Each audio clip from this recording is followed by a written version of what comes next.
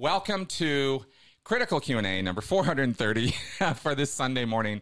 I have, when you try to upgrade and make new things, and I know I keep making kind of excuses for, technical stuff because I'm just learning as I go, and I'm trying to get the ideal setup in here, and you move things around, and then something doesn't work, and you're like, and it's just, and it just keeps going. It just keeps happening. Every time I think I've got everything all set up, something else comes up.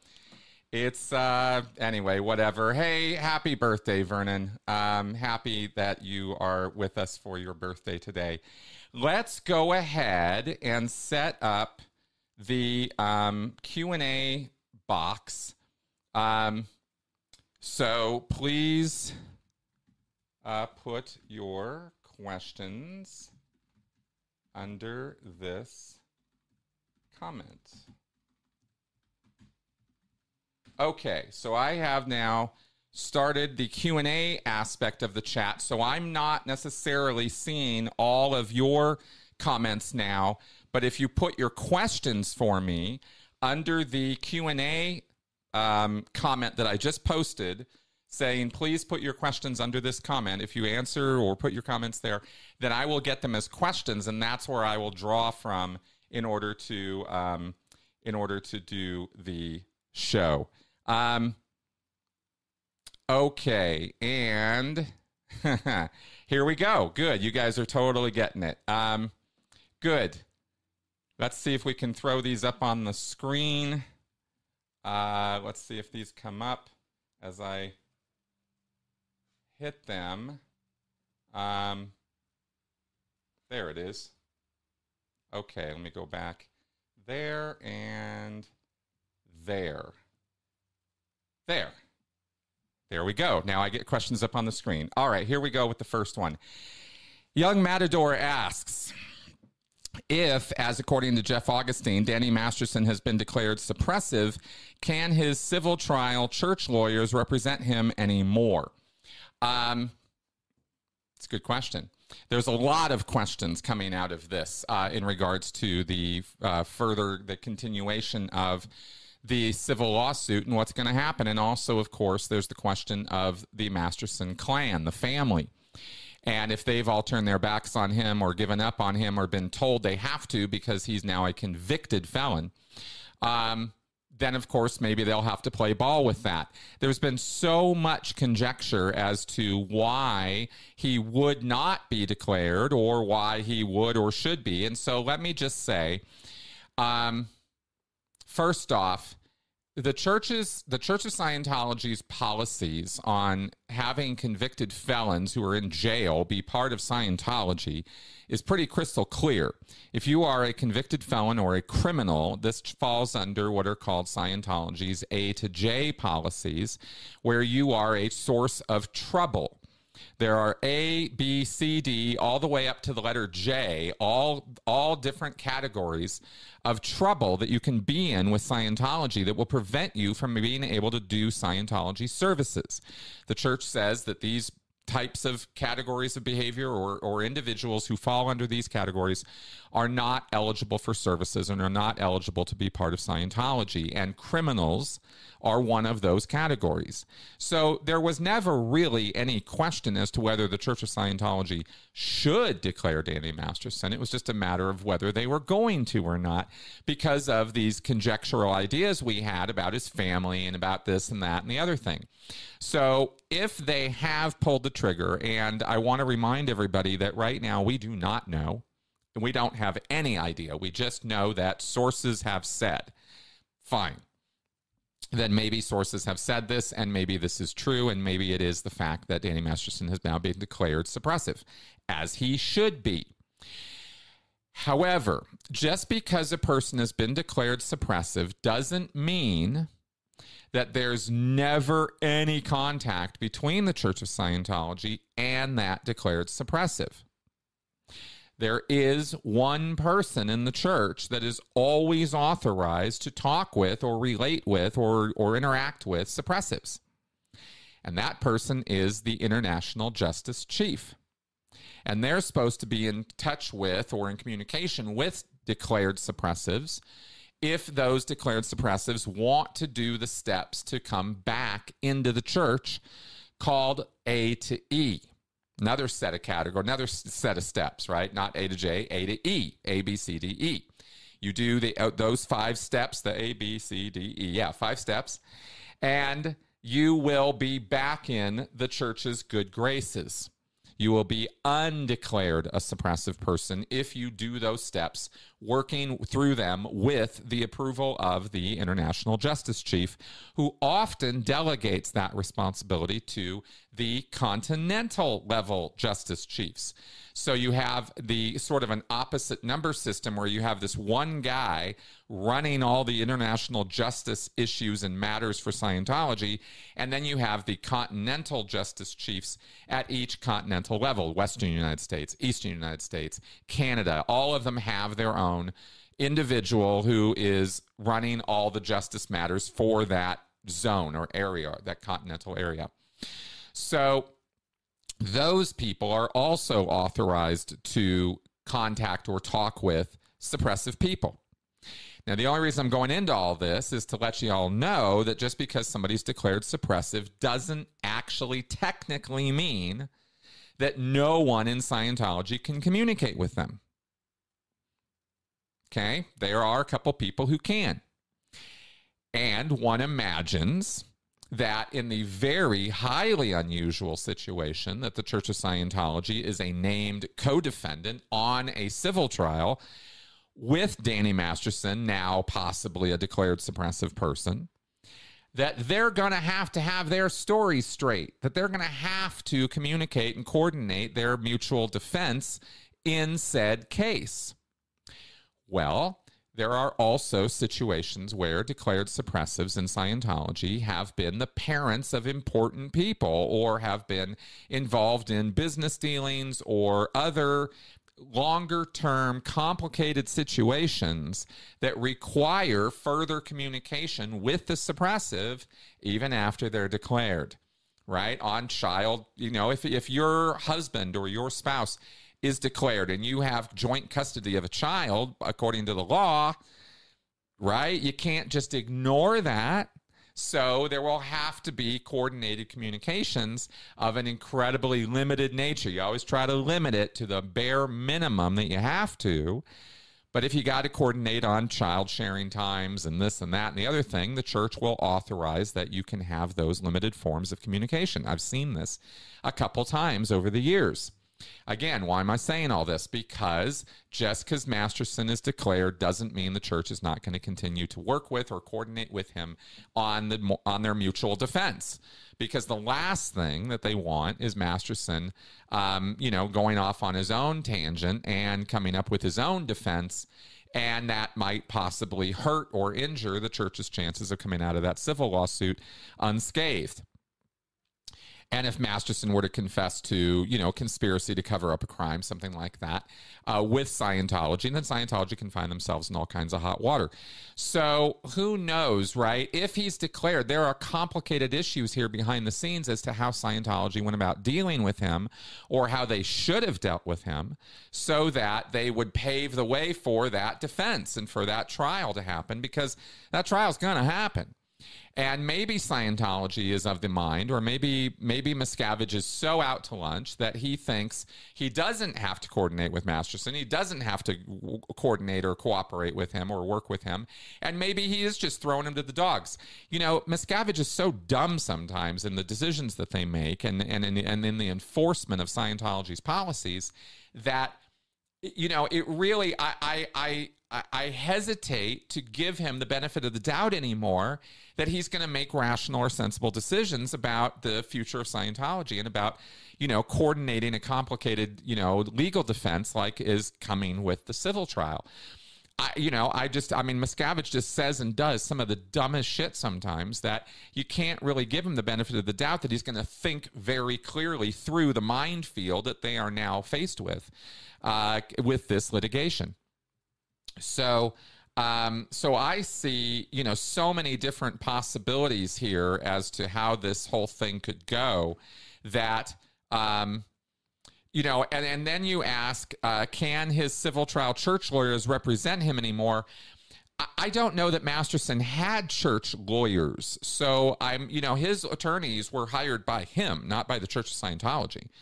I don't know where the idea came from, unless I'm completely out to lunch here and somebody can show me otherwise. I don't know anywhere that says that Masterson's attorneys are Church of Scientology attorneys. They're not Scientologists, at least they weren't in the rape trial, and I don't think they're going to be in this one. They're co-defendants, or they're both being brought to the civil trial, but they can have independent representation. And I think they will. I don't think they'll all fall under. I don't think Masterson's attorneys and the Church of Scientology are going to be the same people. If I'm wrong about that, please correct me. I'm happy to be corrected on that. So anyway, that's kind of, I don't know, that's kind of at least my initial thoughts about that, or what I could say about that. And let's move on. I'm sure more questions will come in on this, but that's at least some of my initial thinking on this topic. Let's carry on here. Okay.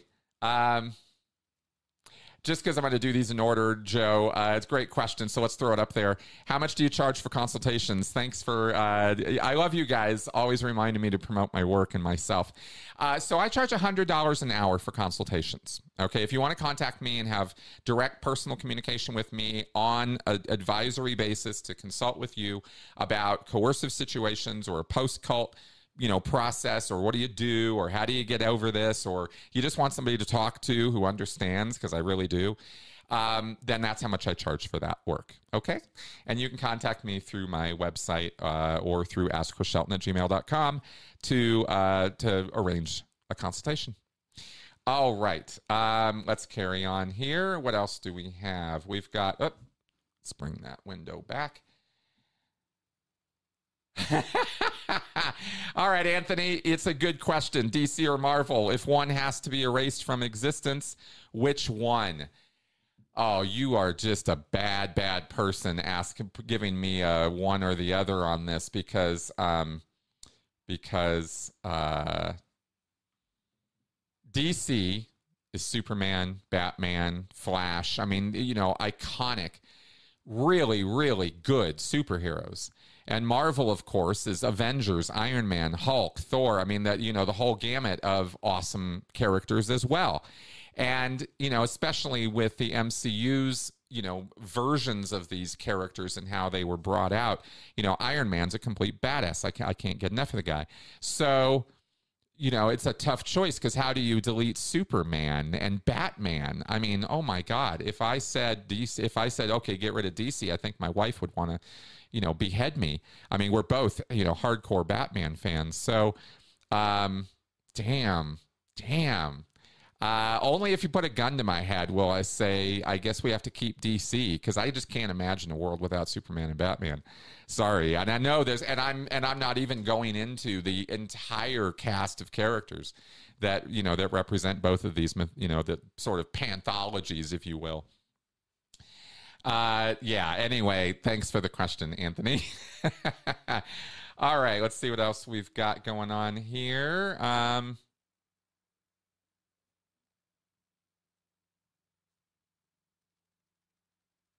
Okay, Scientology and RTC is seeking to submit a combination brief of support for an anti-SLAPP motion to strike. Your comments. Okay, yeah, let's talk about that. Anti-SLAPP is a legislative process for a bullied, corporation or a bullied group to say, hey, judge, this is just nonsensical. These folks are just bullying us. This is, sort of vexatious litigation kind of thing. That kind of thing is, at least that's how I understand it. And I think it's total horseshit that Scientology is trying to use that as a measure to get rid of or dismiss the lawsuit altogether, by telling the courts this is just harassment of us. How, these women, these victims, these quote unquote victims are trying to, get free money from us. and this is all just baseless nonsense, right? Is sort of the attitude here. And Scientology is taking the same arrogant, conceited sort of approach that lots of corporations take when it comes to this kind of thing, because they are incapable, and I mean utterly incapable of taking any responsibility for any part of their destructive actions. That's basically the problem. One of the key foundational characteristics of a destructive cult is that it is a group always led by an individual or small group of people who are utterly incapable of even recognizing responsibility. And so they will utilize every single law, rule, aspect of conduct, of behavior, moral principle, to slime out of being responsible, right? Being able to respond to charges against them that they are guilty of. This is narcissism 101, right? This is, when you bring it down and distill it down to core principles, this is one of the core principles of narcissism, is a complete inability, a total lack of any sense of responsibility for any of their actions. And it is endlessly frustrating to those of us who do bear responsibility for our actions, who do understand an empathetic response, which is where responsibility kind of emerges from. When you're incapable of empathy, when you're incapable of sympathizing for somebody else or their plight, then responsibility is really hard to come by. And that's where Scientology lives. They live there. They live in a cesspool of irresponsibility. And so it's par for the course that they would file anti-SLAPP. This is completely predictable. Tony predicted this. This is not any big surprise at all. Does the legal argument hold water? Depends on how they make the argument and how good the defense is against it and who the judge is. And at the end of the day, it's really fucking sad that it comes down to such arbitrary things, and yet it does. And in a legal context, the arguments that get made are not about common sense or about justice, as we already know. So, the law is incredibly procedural, in other words. It's all about procedure and precedent and rules and interpretations and who makes the better argument and all of that. And the judges in these cases are not people who are overly familiar with Scientology. And if they are, they're by their profession, they are supposed to put that knowledge aside anyway and rule just on the merits of what's being presented to them in their courtroom. Not what they know from the big wide world about all of this, right? So and that's again a feature, not a bug, but sometimes it acts like a bug.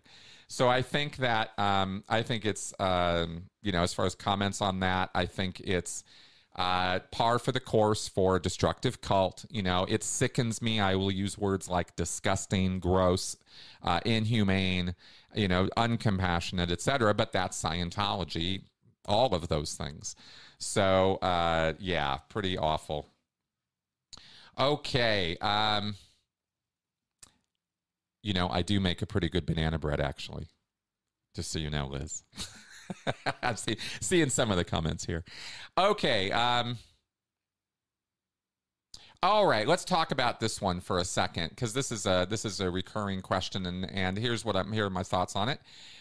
You may have had this one already. If Miscavige has a massive heart attack and drops dead, who do you think would take over? Would it be better or worse? Okay, here's what I think would happen if Miscavige died today. I'm not familiar enough with his inner circle and the management structures personnel at this time for me to say a name. There are a few that I know, but I don't know where exactly they sit right now, so it would be silly for me to name names. But I will say that there is a person who is in charge of what used to be known as like middle management, upper middle management. In other words, the International Liaison Office, ILO, or what used to be called FCB or FB, the Flag Bureaus, the Flag Command Bureaus. Then it changed names to the ILO in 1996, and I think it's been kind of called that ever since. And that is the upper middle management layer of Scientology. The person who runs that outfit is the one who's basically been running Scientology logistically, management-wise, for many, many years now. And I think her name is Eibert.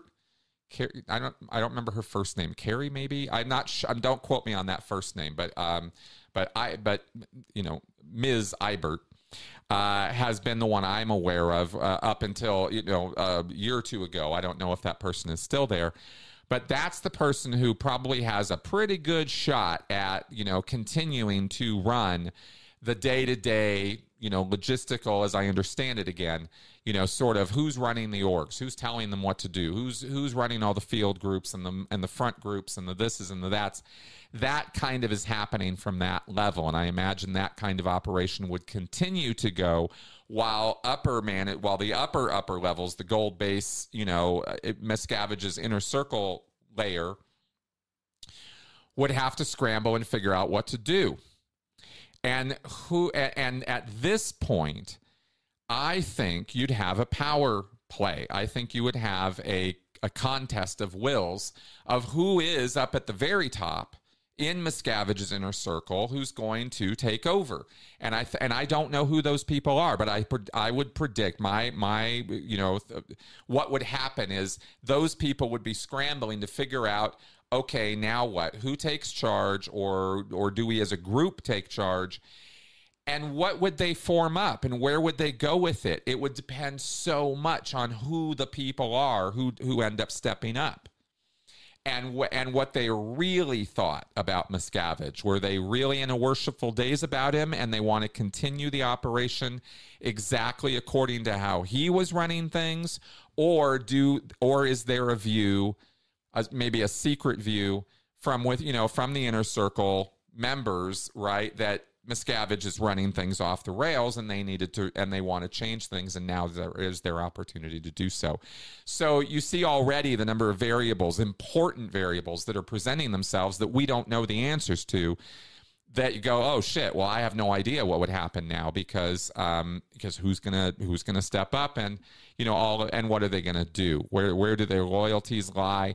What do they think about all the changes that have been made? Are they aware that they were changes that have been made? Is it gonna be some newer person who doesn't know about the real history of Scientology? Or is it gonna be a vet, somebody who's been around for a while, who steps up and takes over, and they remember what it was like pre-Miscavige, or pre-Golden Age of Tech, and pre-Ideal Org, and how Scientology used to operate, which was in a very different way than how it operates now. So these are all the questions that make it impossible for me to say, here's exactly what's going to happen, because it's like, with so many forks in the road, right? So yeah, Marty Rathbun's definitely not going to strike from the shadows, though. I'm sure that's not going to happen. Okay, so anyway, that's those are I try to be real about this kind of stuff, Liz, because I want people to kind of get the real picture, which is it's really complicated, and who the hell knows what would happen. What would happen is chaos. That's what would happen, and from that chaos would emerge something. What that something is anybody's guess, really. Probably. Another Miscavige-like person probably would step up, right? It would probably be somebody like him would take over. So if you think it might be a kinder, gentler version of Scientology that we might see emerge from that, I doubt it. I really doubt it, because the group is Scientology as a group is just too used to that style of leadership that they would maybe even reject somebody who came in with a kinder, gentler view. You know what I mean? And not to blame the victims. I'm just saying groups are weird. Groups are weird when it comes to selecting their leaders and stuff. I mean, look at what's happening in the House of Representatives right now. I mean, you'd think it would be a very straightforward matter. Apparently not. You know, you got a lot of factions, you got a lot of people vying for power, and anything could happen. Okay, let's carry on. Let's see here. Vernon asks, Chris, did you see the Celebrity Center protest yesterday? There were 40 people. I did not. I was super busy with some other stuff yesterday, and I did not see the protest. I heard it was happening, and I was keen to get word on what occurred at it, but I don't know any details about it. I'm sorry. I'm so out of the loop on stuff like that, and I shouldn't be, you know, but I am. So it's great. It's awesome that 40 people showed up. That's a good-sized protest. That's a protest that matters. You know, I've seen protests as small as 2 people, 1 person around the base, and they'll shut the whole thing down for 1 picketer, right? But 40, that's impressive. That's enough to actually get a press conference and get some media attention. So I hope they got some. That would be awesome. Okay.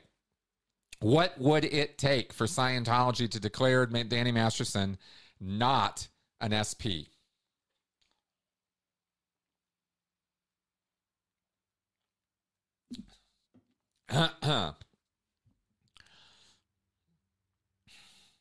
See, I don't think they really can. I've been thinking from the beginning that eventually the guy's going to get declared, right? It just doesn't make any sense that he wouldn't. Especially because even after they declare him, they can still coordinate with him as needed on the case, right?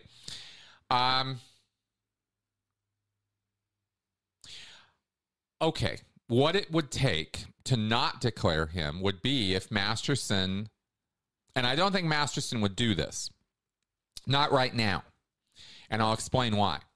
But if Masterson threatened the church with disclosure about the conspiracy or about other issues that he knows about, and make no mistake, I am positive Danny Masterson has dirt on Scientology just like they have dirt on him. So, or other Scientologists, right? So if he were to threaten to expose, bring that to light, you know, that kind of thing, if he started playing tit for tat with them, right? Something like that, I could see them, you know, not declaring him, right? If that was a problem to him, or if that was going to be an issue with him and his family and all that, I could see him, you know, trying to play like, hey, let's make a deal, let's not do that, or trying to, you know, blackmail Scientology into not declaring him. But the reason that doesn't really hold a lot of water is because he's got an appeal process right now, and it's years long. It's probably gonna outlive, the appeals process is probably gonna go on longer than the civil trial. It's at least, from what I've heard and read, it's at least 3-4 year process. So he's gonna have to hunker down, and he's gonna have to shut the fuck up, right? About anything related to that criminal case. Because if he starts threatening Scientology or saying, okay, I'm going to give the goods, then he you know, indicts himself at the same time. Because how could he know unless he was part of the criminal conspiracy? So, and at this point, there's really not a lot of saving grace for him in, you know, cooperating with the prosecution to testify against Scientology. It's not like that's going to change anything about his rape convictions. That's a done deal, and nothing's going to change that short of the full appeals process. So he's in a position where he can't threaten Scientology or threaten to expose them or strong arm them, because that will hurt his own appeal. And his whole appeal is going to be based on the fact that he didn't do these things, and that they were all just lying, and there were all these problems in the case, and they brought Scientology into the case, and they did this and they did that. And he's going to appeal on every single merit that he can find or dig up to get himself exonerated. So he cannot, you know, again, so he can't be in the position where he's going to be, you know, calling out Scientology. And maybe Scientology knows that, and that's why they went ahead and declared him, right? Because it's like, well, what are you going to do, Danny Masterson, right? What are you going to do to us? Go ahead, do your worst, right? Because of the position that he's in. So it could well be that Miscavige is making this decision to declare Masterson on that calculation. odds are there's other stuff we don't know about involved in all of these decision making, which makes outside examination of it so difficult. But that's kind of where my thoughts go, at least in like, what would it take for them to not declare him, and why would they? I don't know. Keep asking me questions about it. I'm sure more things will occur to us as we go. All right. The name of the International Justice Chief, Joe, is Mike Ellis. At least as far as we know, he's the one who still holds that position. And that guy has held that job for almost as long as I was in the Sea Org. And since I've left, that guy has always been IJC. So maybe they could replace him. Maybe they need to. As far as I know, he's in a pretty bad way medically. Vernon, will Danny Masterson's daughter be required to visit her dad in prison whether she wants to or not? No. There would be no reason for that to happen, especially if he's declared suppressive. She'll never see him again if he's declared suppressive. So, I don't know. All right. How is Leah's lawsuit going? Anthony asks. Watch After Scientology Straight Up and Vertical, and we tell you every week. Right now it's going fine as far as I know. They're gonna... Here's the latest filings and the indications from the Church of Scientology regarding their defense against Leah is extraordinarily tone deaf in a public image PR sense, but is probably a better legal argument than a lot of us want to really admit or think is true. I'm no legal. I do not know all the precedents and all the bounds of the highway or all the guide rails, okay? I'm not a lawyer.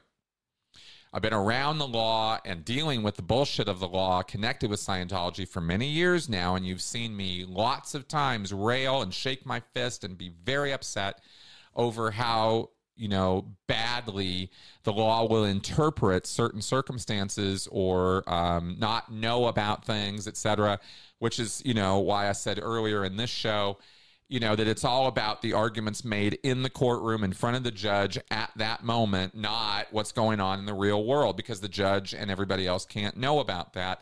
They can only know about the case as presented. So protected speech casts a pretty wide net. In other words, you can get away in the United States of America with an awful lot of very egregious and immoral behavior and immoral language, what a lot of people would find incredibly offensive. You have the right from the First Amendment to practice and say all kinds of things and do all kinds of things that can rub other people the wrong way.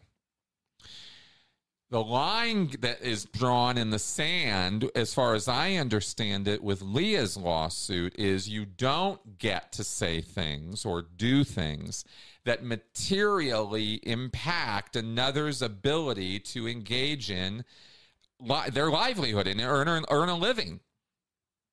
You shouldn't be able to do that, and I don't think that the law allows you to use language or engage in activity that actually, that hampers a person's ability to make a living. And that's going to be a key crux of the argument that Leah's going to be making, her lawyers will be making, in her lawsuit, because she's saying, look, these guys are stalking and harassing me so much that it's impacted my ability to make a living. And I believe that's going to be a very crucial point, as I understand it, of her entire lawsuit, because sending out tweets calling Leah names is protected speech. There's nothing anybody can do about that. If the Church of Scientology to this day is sending out hordes of tweets and messaging all over social media calling Leah all kinds of horrible names, and there's not anything illegal about any of that at all. You can show up in front of somebody's house and just stand there all day long, and nobody can do a thing about it. It's when you get in somebody's way. It's when you are assaulting them, touching them, putting your hands on them, hurting them. That's when things get, a bit more off the rails. But words hardly matter when it comes to the law. And the most extreme examples we can find and dig up on this, of course, would be like Nazi protests and Nazi marches and stuff like that. No one agrees with that. Everybody thinks those people are the most awful cockroach type people, that exist. I mean, how could this possibly be that a bunch of, people like that, a bunch of hate mongers, get to have free speech and roam our streets and all of that? But that's the First Amendment. So that's as horrible as we find Scientology's behavior, the case, and the reason I'm talking about all of this at all is because this is the argument Scientology's making. This is their defense is, well, yeah, it's all awful and it's all horrible and you all might not like it, but too bad. We have the right to say it. We are stating our case, just like she's stating hers. If she gets to call us all these bad, horrible, awful names, we get to do the same in return. That's their argument in a nutshell. And and to a degree, it will hold legal water, right? So it's going to be up to Leah's team to show that it's not just protected speech that's the issue, that they're actually materially harming her ability to make a living. And I really hope that they're able to do that. Right? Because First Amendment is not, you're right, it's not absolute, but it goes way farther than you might think and be comfortable with, right? I mean, listening to lawyers talk about this, it's really quite out there how far you can go. So that's going to be the thing, right? That's going to be the case. And Scientology's, see, the fact of the matter is Scientology, as far as I can tell, right, from reading everything that Leah has presented, it's pretty clear that Scientology has crossed the line and that they are acting in such a way as to harm her in a real world way. So that argument can and should be made, right? The First Amendment does not unlimited. You can't do that. Okay, so we'll see. All right, let's carry on here. Anthony Spurgeon, another good question. Is the Scientology cross meant to trick Christians or lure them in? Yes. But it's not just that. The Church of Scientology was formulated at the end of 1953, beginning of 1954. It was first incorporated. And 1955, 56 saw Hubbard in Phoenix really going to town trying to present the religiosity of Scientology with Scientology auditors dressing up in the priest outfits with the dog collars. And I am going to use that term because it's the right term to use. Look it up. It's on Wikipedia. There's nothing offensive about it. It is the term that is used for the priest's white little tab collar, right? So it's been called a priest collar, or it's called a dog collar. And Hubbard wanted that imaging. He wanted everybody to immediately associate Scientology with religion. So rather than go down an occult practice symbology road of Crowley and black magic and robes and weird symbols and arcane stuff, Hubbard, knew that wasn't going to fly. And as far as presenting Scientology or gaining mass acceptance of Scientology, what symbology would do it? Well, if 75% of Americans are Christian, and they are, then obviously they think, a cross is a religious symbol, immediately gains acceptance, and so that was the obvious symbol to choose for Scientology to get that connection. So that's, I believe, why there's a Scientology cross at all. All right. Let's see what we got here. Xion, you don't have to answer this. Do you see what Trump does to people he considers an enemy as basically fair game tactics? Well, yeah, because fair game is just what narcissists do. I mean, you know that, right? I mean, fair game is not just a Scientology thing. It's just a label for what Scientology does. But the behavior is what all narcissists and predators do. Once they're found out, or once the con and the deception isn't working anymore, the only choice is to destroy the target, because you can't fool them anymore, and they're now turned against you. So the only choice you have is ruin them utterly, destroy them, get rid of them, unexist them. Make it so no one will listen to them, no one will talk to them, no one will believe them. That's fair game. That's what narcissists do, right? Or predators do. So yeah, of course that's what Trump does, right? We see it in his behavior constantly. We see it in every predator's behavior, from YouTubers to politicians to world leaders to corporate heads to the heads of of HR departments at companies, to family members, et cetera, et cetera, et cetera. This behavior is universal for bad people, right? Everywhere. And if you kind of break it down, you'll understand. It's pretty obvious, right? So there you go, right? So I'll answer it, and I know that anybody who's a Trump supporter is going to lose their damn minds just because I'm criticizing Trump, but just calm down. I'm criticizing predators, and Donald Trump is absolutely a predatory personality. And if you don't see that, then you're blind. I'm sorry, but it's just the way it is. It's so obvious. It's literally like saying the sky is blue. I mean, it's not even a question. It's just not even a question. So there you go on that. All right. Will Scientology be seeking whatever money Kirstie Alley left to her family? Will her children be obligated to give it to them? Okay. If you're ever wondering, first off, whether Scientology is ever going to be asking or looking for pursuing money from anybody for any reason at any time, the answer is going to be yes. Of course they are. That's what they are. They are a money-making scam that uses religious cloaking to hide their true purpose and meaning and intent. But that's what they are. That's what they do. So the answer to the question is yes. Now, do I know anything about Kirstie Alley's family or children, or whether they're even Scientologists or not? No, I don't. I have no idea. So I don't know, how to answer that specifically about Kirstie, but I do know that Scientology is a money-grubbing group that will take money from anybody for anything and pursue it like vultures. So, that's what I can say about that. All right.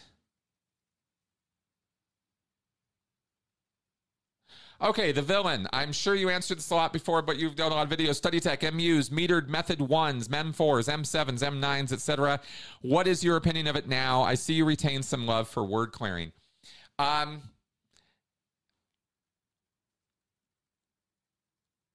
do I answer this? I think it's a good idea to understand what you're reading. And if that means you have to look up a word in the dictionary because you don't know what it means, great. I don't think about that as Scientology. So I've divorced myself from that whole rationale, right? So I don't actually retain a love for word clearing. Word clearing is a Scientology process of indoctrination and mental of thought reform to use procedures to indoctrinate and overemphasize or de-emphasize certain concepts and principles so as to install loaded language into a person's mind. That's what word clearing is, and there are 9 different methods and other procedures in Scientology that accomplish that task. I do not retain any love for that. I like to understand things, and if I have to look up a word to do that, I'll do that. Doesn't happen a lot because I can usually figure things out from context, but most of the time, but sometimes not. So my opinion of word clearing is what I just said. It's a form of undue and subtle indoctrination that is accomplishing more than you think it is in doing the process and procedure, because you're using the e-meter, you're using the framework of control that Scientology offers with its auditing process of being in a room, can't leave, et cetera, et cetera. And you are being guided using an e-meter as to be told what it is that you do and don't understand. You're being evaluated for and invalidated flat out. And Hubbard, great claims are made about the auditor's code in Scientology. And people years after the fact, even my mom brought this up the other day, like people are really fooled about this. Even ex-members, I see this constantly, where they praise Scientology's auditing techniques because, at least they have a code that says that you don't invalidate or evaluate for the pre-clear. And I always look askance at such people. I'm always like, what are you talking about? Auditing is nothing but evaluation and invalidation of the person being audited. Word clearing is the exact same. That's why I bring it up. You're using an e-meter or the word clearer, even in a non-metered situation, is telling the person they don't understand words they're reading, even when they do. And this sets up a very serious kind of double-bind thinking. I understand it. I can't understand it, but I do understand it. But I can't understand it, but I do understand it, but I don't. This kind of thing is the anatomy of psychosis. And word clearing isn't necessarily going to drive you mad just with 1 or 2 sessions. But you know how word clearing works in Scientology. It's hundreds of hours of word clearing. You're inundated with it constantly on every class you do. And if you're a staff member or Sea Org member, they use it as a punishment. So I don't retain any love for any of that, and that's why I'm pushing back on it like that, because I want to be clear that this is my current view about word clearing and auditing in Scientology. It's bad for you. Every minute of it is bad for you. It's not like, you have a good feeling at the end of it, and therefore it worked. That's not what happens. That's not how it is. It works, just not the way you think it works, right? Nibs nailed it with that. He nailed it, right? Scientology works, just not the way you think it does. It works the way L. Ron Hubbard intended it for it to. That's a very, very important point. In fact, it might be one of the most important observations ever made about Scientology. And it comes from Nibs, right? Hubbard's kid. Okay. Yeah, exactly. Oh, yeah, I see some of the comments here. And absolutely, I don't think Leah has an unwinnable lawsuit here, guys. Let's be clear about that. I'm just not saying that she's absolutely walking through this and it's not going to be a problem, right? This is a tough sell. This argument she's making and the argument the Church of Scientology is coming back with are powerful arguments in a legal sense. This isn't like an easy walk in the park on this one. And there's a lot of hurdles that Leah's going to have to jump over. Her team is going to have to cross in order to make this thing work. I don't know, Anthony. This is an interesting question. If Miscavige had never joined Scientology, would he still be an evil SOB? Who knows, right? Is evil incarnate within us? Is evil something that manifests no matter what we do and no matter what the context of our life is? I don't think so. I don't happen to think so. I talked about this a few weeks ago, right? How is evil created? How is it made? Why do people do evil? Most of the time, it's because they think they're doing good. They've been convinced by a Hubbard or by a Rainier, right? Or by a Jim Jones that bad is good, that right is wrong, that up is down, right? That freedom is slavery. And if you can convince somebody of something that is not true and they absolutely passionately believe it, right, they'll act on it. And that's where a lot of evil comes from. And alternately, right, a lot of good comes out of the opposite. So had Miscavige, David Miscavige, grown up not with Scientology, not with any Scientology influence, had Ron Miscavige Sr. never introduced Scientology to his family, who knows? There are a million different variational possibilities there, right? Who knows? The triggers that turn on somebody's dark side are unknown to us at this time. We have indications, we have red flags, we have things we know from genetics, we have things we know from, DNA study, from brain neuroscience study. We know some things, but the on-off switches, the way to make it or unmake it, the way to cause it to happen or not happen, right? Psychosis or narcissism or predatory behavior, we don't know. And it would be folly for us to pretend we do if we're going to talk turkey about it like I do, like I want to on my channel here, right? So I'm not going to sit here and say Miscavige was a bad egg from birth and he was going to be an evil SOB no matter what he did, because I think context is everything. And I think circumstances of a person's life are everything when it comes to who they end up becoming. So I'll say I don't know, but I'm trying to make it an educated I don't know, not a, I hope that answer makes sense. Yeah, you got all kinds of questions, young Matador. Keep going, right?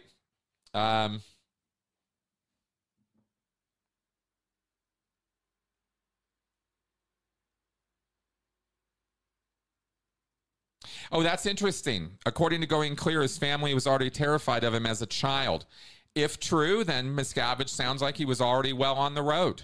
I wasn't aware that his family was terrified of him as a child. I never got that impression. So that's very interesting. I'll have to dig that up, I guess, because I don't remember that fact. But that's interesting, because if he was already well down the road, or if he was already, and it was kind of funny because you'd start looking at Miscavige like, well, was he dissecting animals or doing weird stuff, or was he doing predatory stuff as a kid?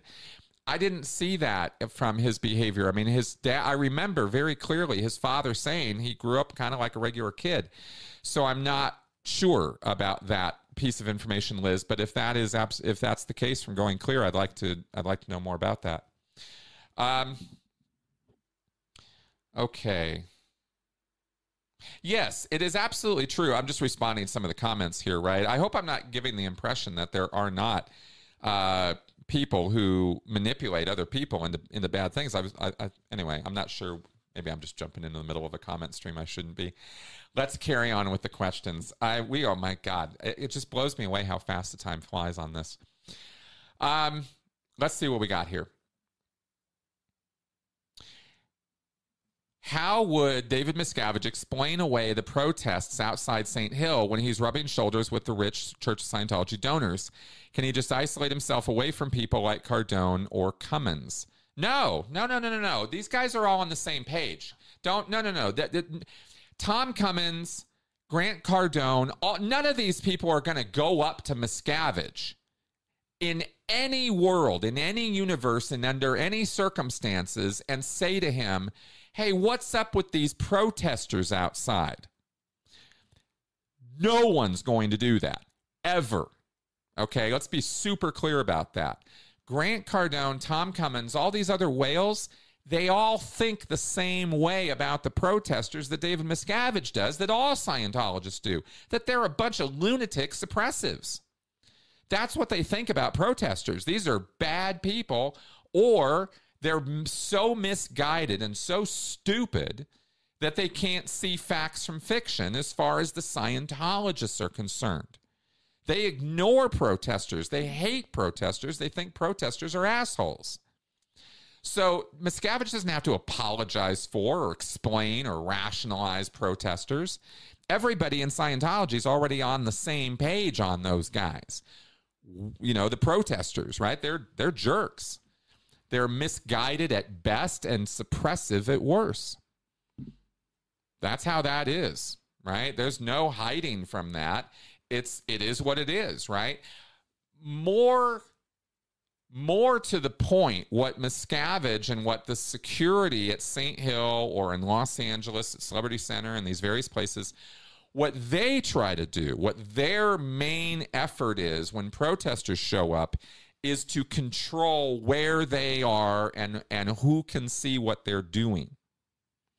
That's why they screen off all the windows, close all the doors, get everybody off the street. Nobody goes out and looks at them because they don't want the interbulation, right? I'm using air quotes, right? The interbulation. They don't want to have the Scientologists be bothered by the fact of this.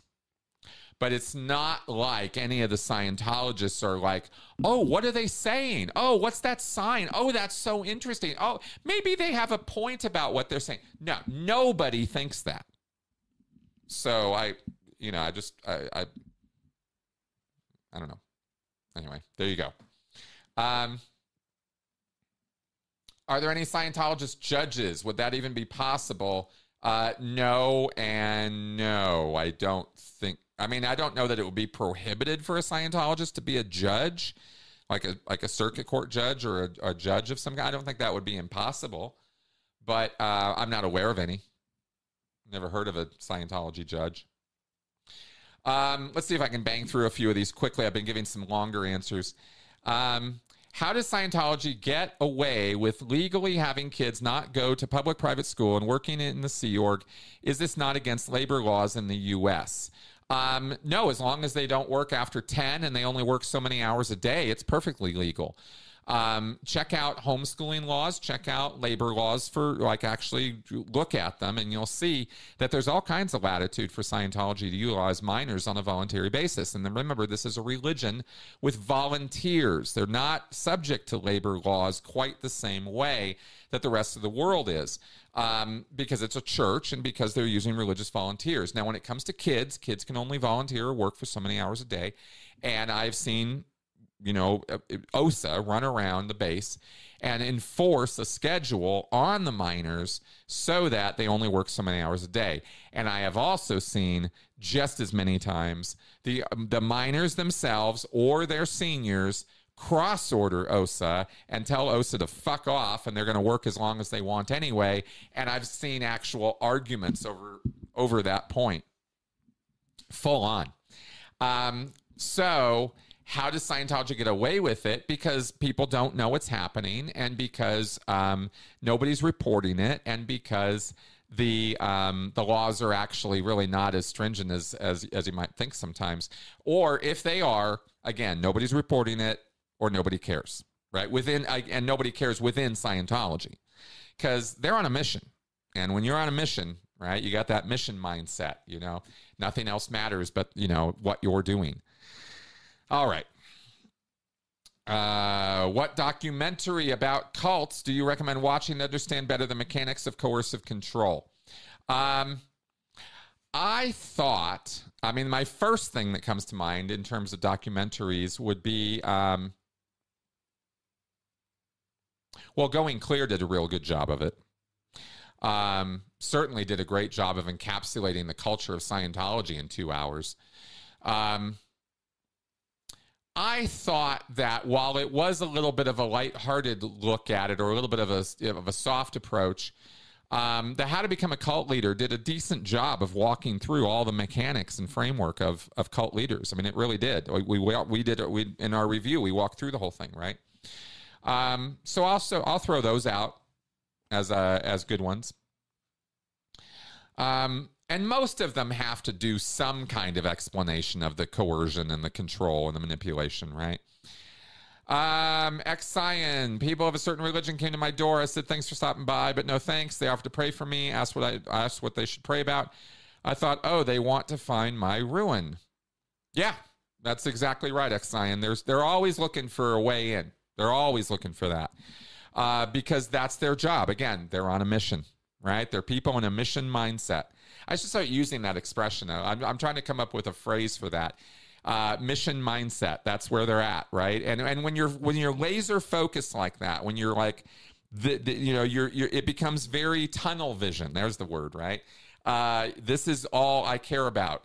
I must save you. I must change you. I must I must alter the way you live your life so it's in conformance with the way I live mine. Otherwise, you are not living the best life you could. And I'm just here for you, see? This is all about me helping you, see? It's that kind of crap. Yes, Joe, did hear about the protest. Yes. Okay. Thank you. Okay, I thought this might come around. Bo Beats, okay, good. Save a little extra next month for you. Thank you very much. I definitely would appreciate the support. We could definitely use it right now. We had a whole car thing happen this week, and anyway, really kind of sucked. So without drumming up drama, what are your thoughts on the whole SPTV Goldie flap? Okay, I don't know or pretend to know all the details of this. I understand. Here's what I do understand is that Goldie was somebody I never worked with, I never even talked to or met, but so I never had her moderating on my channel, but she was somebody who was volunteering to moderate on a lot of channels in the SPTV world, and apparently it came up that there were some disagreeable or offensive tweets or communications that she had sent out years ago or something, and this came up, and it was decided by a group of people in the SPTV world or watchers of the SPTV world that somehow she was so offensive and so disgusting and horrible that she had to be gotten rid of, and how dare she, and she's probably a no supplant. And I'm thinking to myself as I'm watching all this play out, boy, where have I seen all of this before? So I'm not sure what's going on with all of that, but it looks pretty kind of weird to me. I've spoken with a couple creators behind the scenes about it who were not out for her blood. They thought in a similar kind of way that it looked a little witch hunty and a little odd. But again, I don't know. I know people have very strong opinions on certain social issues and certain social issue wars that are going on right now when it comes to things like gender identity and things like that. And I think that's what her tweets had to do with something in that realm. I've preached that on this channel from day one, compassion, tolerance, and understanding, and the fact that we are going to have a variety of opinions on a variety of topics, and it's kind of important that we learn to get along more so than we learn why we shouldn't. So my limited exposure to the information about this situation indicates to me that, there's a little cancel culture going on here. And I don't back that. I don't support that, right? Not for those kind of reasons. So that's my thinking on it. And I really hope I'm not drumming up more drama right now. But that's what I know about it. So not a lot. But I know that there is no such thing as a group of people or a community of any kind that is immune to, some toxic behavior and some cancel culture kind of stuff. And that might be what's going on there. Don't know. Okay, and I'm sure somebody will hear this and decide to set me straight and go right ahead. Email me, comment away, whatever. I'm always down for more information. As I admittedly, again, totally admittedly, I am out of the loop on that. Okay? So that's what I can say about it. Okay, Apostate Alex said the upcoming IAS event is so struggling to fill seats, they are now allowing non-Scientology family to attend too? How do you think that will change the dynamic, or are they too tone deaf? It will not change the dynamic at all, but it sure is interesting as a data point. And the reason I say it won't change the dynamic at all is because David Miscavige doesn't really care to change the tone or bring it down to fit the wogs in the audience. He doesn't care about that, right? This is Scientology. This is who we are. This is what we do. And the IAS event is where we validate our most upstat Scientologists. And he's not going to want to change that or tone that down for any reason. So, yeah, that'll be interesting.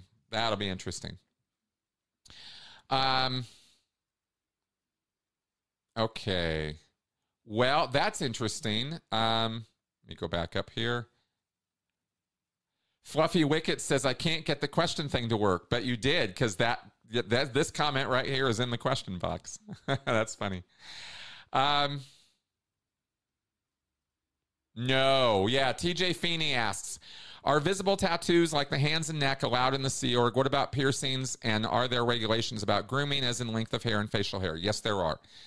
Sea Org members need to look upstat, there, right, which is a business look. And so they are not at all interested in face piercings and arm and hand piercings and tattoos and all that. Not interested in that at all, and they will heavily discourage it. And you will never, ever, ever be able to do something like that once you're in the Sea Org. Maybe you come into the Sea Org with some piercings or with some tats, and they're going to cover that up, or they're going to do what they need to do to make it nondescript, and you're not going to keep having nose piercings, lip piercings, any other piercings other than ears. And males, no, right? Just females. Conservative, business, that's their image. And they don't want anything other than that.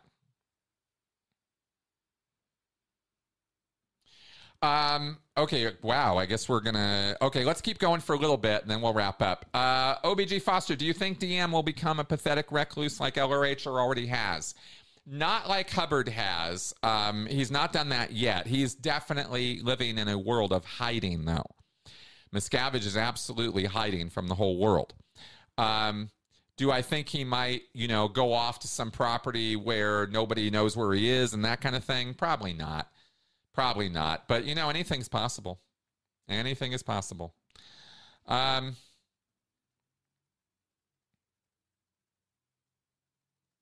Okay. Let me just go through here and see. Wow, so many questions.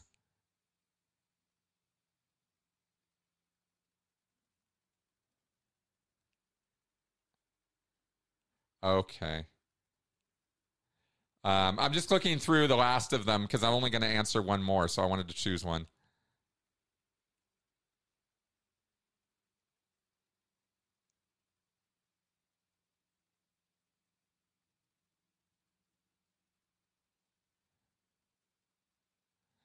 Okay, I'm just going to kind of choose one at random. Here we go. Do Scientologists avoid sitcoms like Frasier as it was about a psychiatrist? Could you get in trouble watching it? Good question. Yes. Scientologists avoid anything having to do with psychiatry. And I remember when Frasier was first on, and people hated it, right? Kirstie Alley had a problem with it.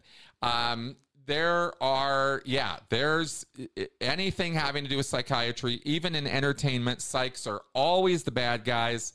They're not funny. They're not charitable. They are not sympathetic characters.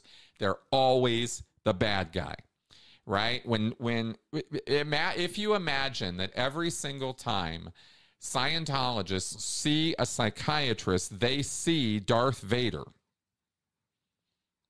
It's like that. There's never anything other than evil and must be destroyed. So there you go on that. All right, let's go ahead and wrap up, guys, because we've been at it for a little while, and this has been fun. Thank you. Yes, my next tattoo. That's right.